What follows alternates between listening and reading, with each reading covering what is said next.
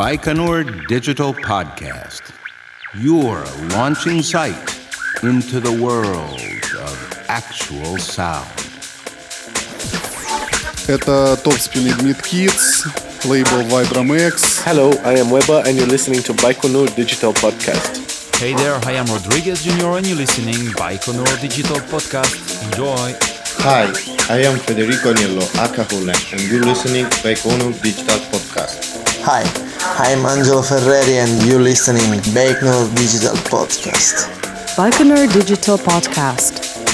Your launching site into the world of actual sound. Рады приветствовать вас на волне Baikonur Digital. Сегодня у нас в гостях потрясающий музыкант и диджей из Венгрии Collective Machine. Его эксклюзивный микс и интервью мы услышим во второй части программы, а первые полчаса по традиции подборка наиболее ярких и интересных релизов недели по версии Baikonur Digital.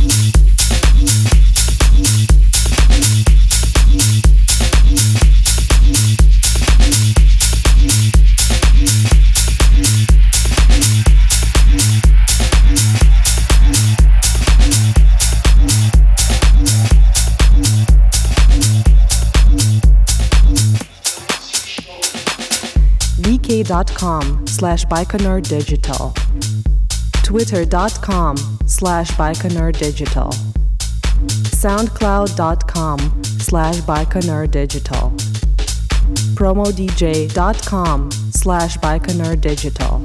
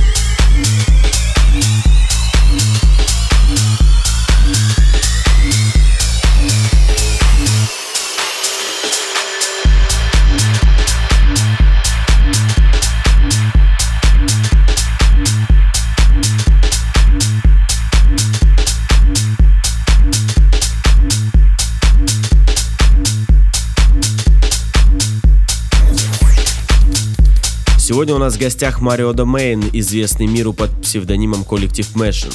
Марио родился в Венгрии и является одним из тех, кто начал свою карьеру как диджей и только потом стал производить свою собственную музыку. Это важно принимать во внимание, потому что он точно знает, как заставить людей двигаться на танцполе. В его коллекции более сотни треков и ремиксов, которые подписаны на уважаемых лейблах. Треки Марио обладают потрясающим звучанием и захватывают с первых аккордов. Его талант отмечен многими диджеями и музыкантами, среди которых Лючано, Пака Асуна, Джей Люмин, Супернова, Дэнни Сирано, Алекс Пичини, Дэниел Санчес, а также уважаемый и авторитетный журнал Ibiza Space Magazine. Special guest. Привет, Марио. Мы рады приветствовать тебя у нас в эфире. Для того, чтобы познакомиться с человеком, нужно прежде всего узнать его имя.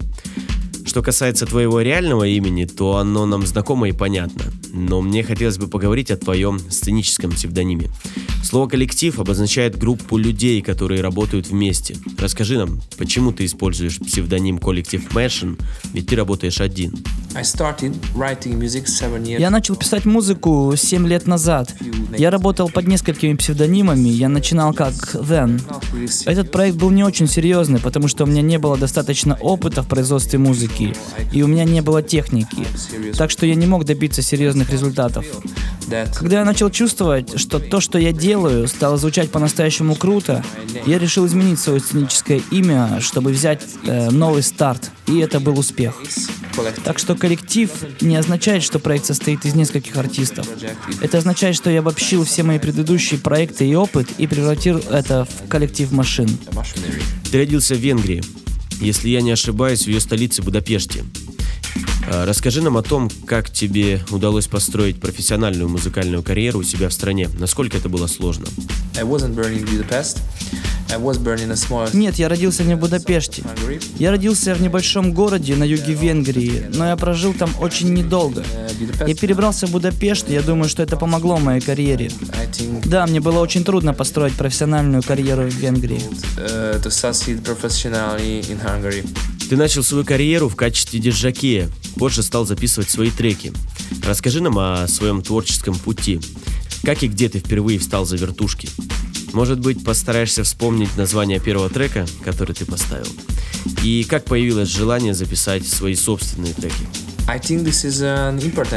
Я считаю, что это очень важная вещь. Например, если кто-то начал сочинять музыку и впоследствии переквалифицировался в диджакея, то, на мой взгляд, он не сможет создать действительно хорошую атмосферу на танцполе, в отличие от того, кто развивался в противоположном направлении. Я знаю множество подобных примеров. На мой взгляд, лучше быть диджеем и со временем дорасти до сочинения собственных треков. I started to play in a small town, in coffee shops, pubs and bars. Я начал играть в своем родном городке, в маленьких барах и кафе. А спустя некоторое время меня заметили, и я начал выступать в клубах. Later I started to play in smaller clubs too, and so on. I can't really remember. Я не могу точно вспомнить первый трек, который я поставил. Возможно, это была работа «Греция 2000». Сочинение музыки для меня началось с вырезания петель и сэмплов из треков, которые я играл на вечеринках. В то время я использовал программное обеспечение под названием Reason, по-моему, 3-й версии. Именно тогда у меня появилось желание создавать что-то свое, и это полностью охватило меня.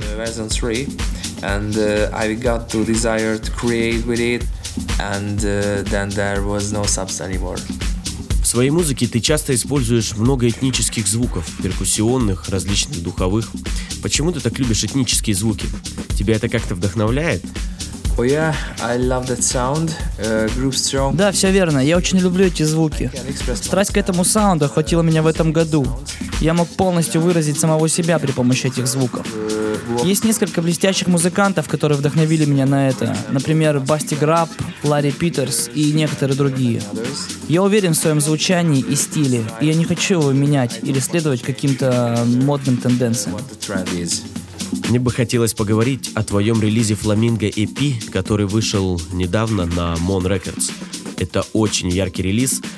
Известное издание Space Ibiza Magazine опубликовало статью об этой пластинке у себя на страницах. Что вдохновило тебя на написание 4 этих треков? Расскажи мне о каждом из них в отдельности. I'm glad that we talk about Flamingo EP because I think it's special.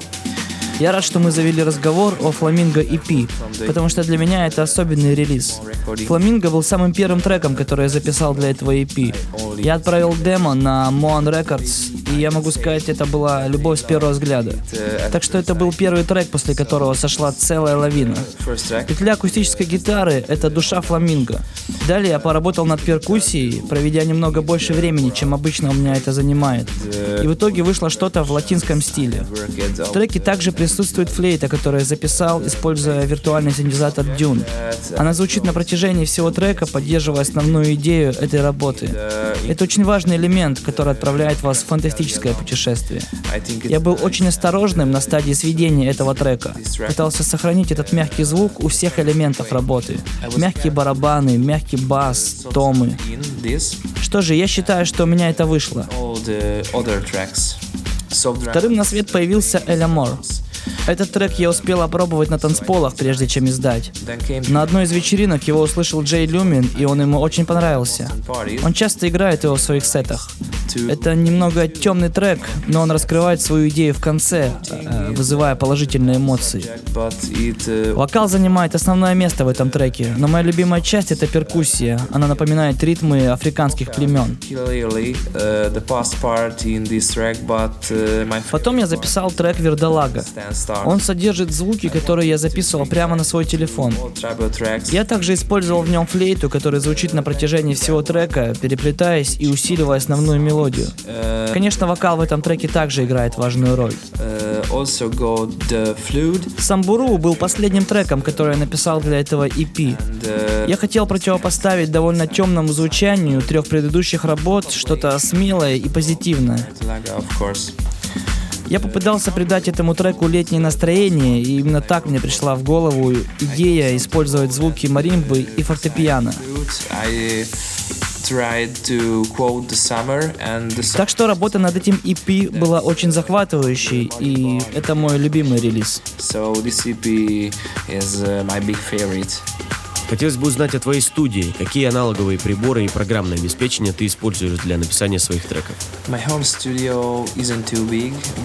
Моя домашняя студия не слишком большая, но у меня есть все необходимое, чтобы записать хорошую музыку.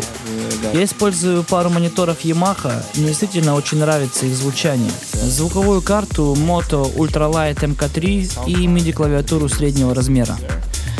Первые 2 года я пользовался секвенсором Reason, но впоследствии я перешел на Ableton Live, который я использую последние 5 лет. Этот секвенсор очень удобен для написания музыки, и я не променяю его на что-либо еще. Я использую много различных VST-инструментов, в том числе встроенных в Ableton Live. Всех названий я просто не смогу перечесть. And I use Ace, Ropepen, FabFilter, VSTs, Waves and many other good. Сейчас мои фавориты — это Ace, Ropepen, FabFilter и Waves. Я постоянно тестирую новые плагины. В моей домашней студии я делаю наброски работ, а сведения я делаю в профессиональной студии, так как это самая важная и ответственная часть моей работы. Я работаю с одним инженером, он очень талантливый парень. Мы вместе делаем мастеринг. Он использует много аналоговых приборов, например, таких как SPL Cure, SPL Visualizer, а также системы мониторинга Yamaha и JBL. На самом деле он очень хороший звукорежиссер, и для меня большая честь работать в студии с таким профессионалом.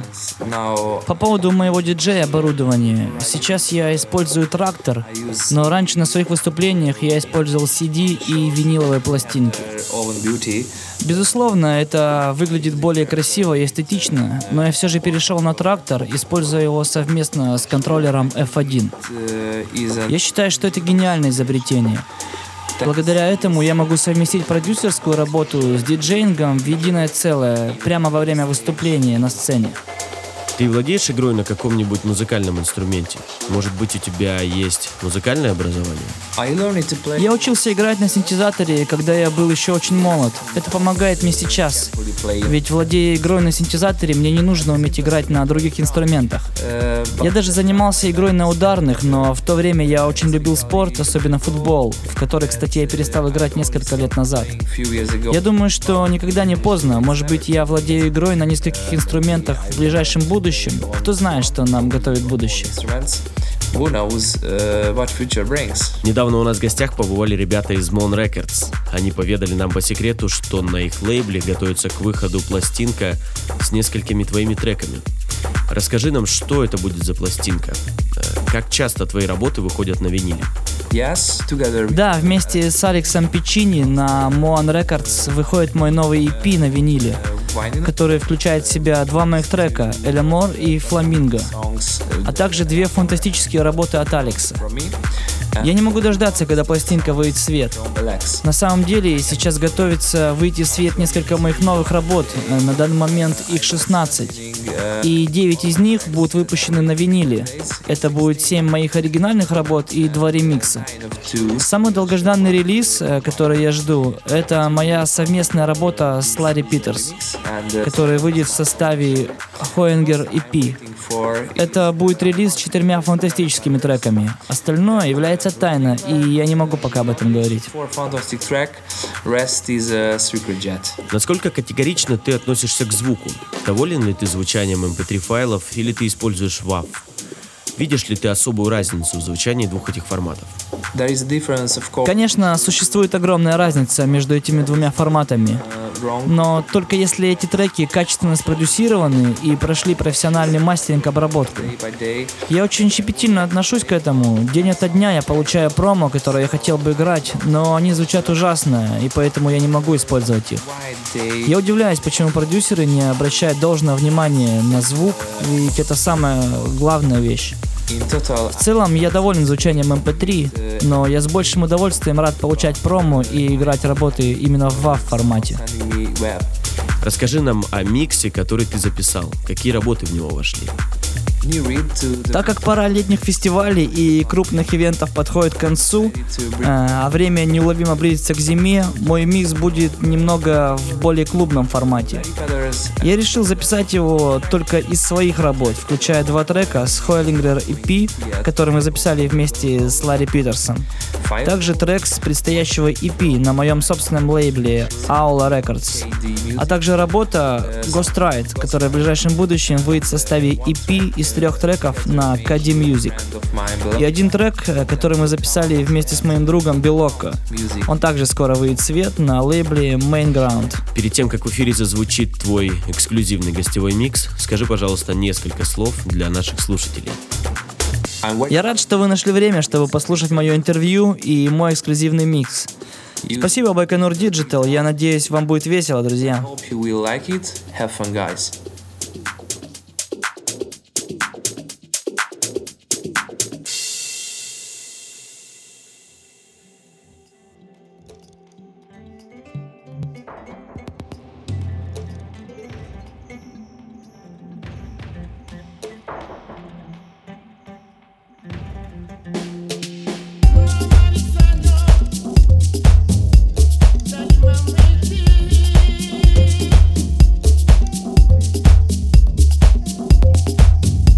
Hi, it's Collective Machine and you are listening to Baikonur Digital Podcast.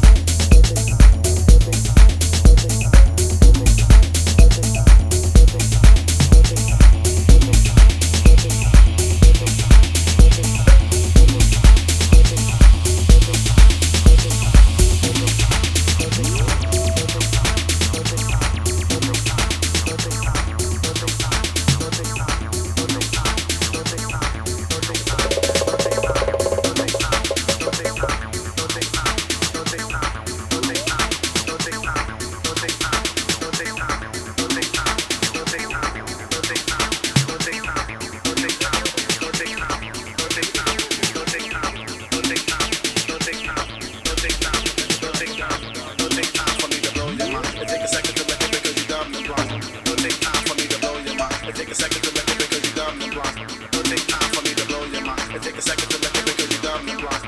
It'll take time for me to blow your mind. It take a second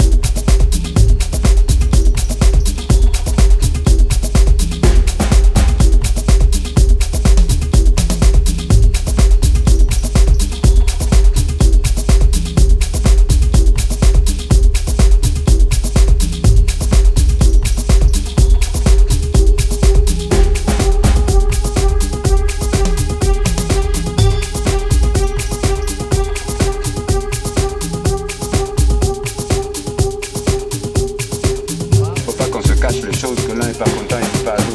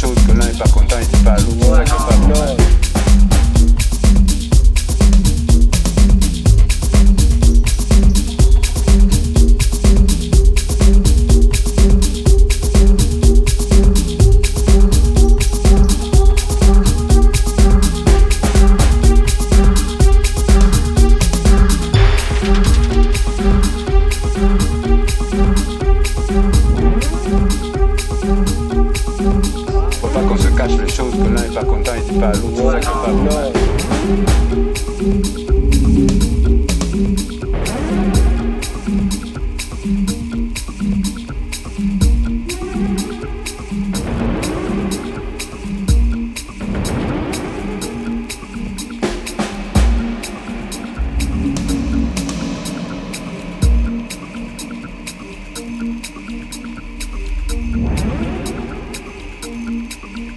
Faut pas qu'on se cache les choses, que l'un est pas content et dit pas à l'autre, c'est ça qui est pas normal.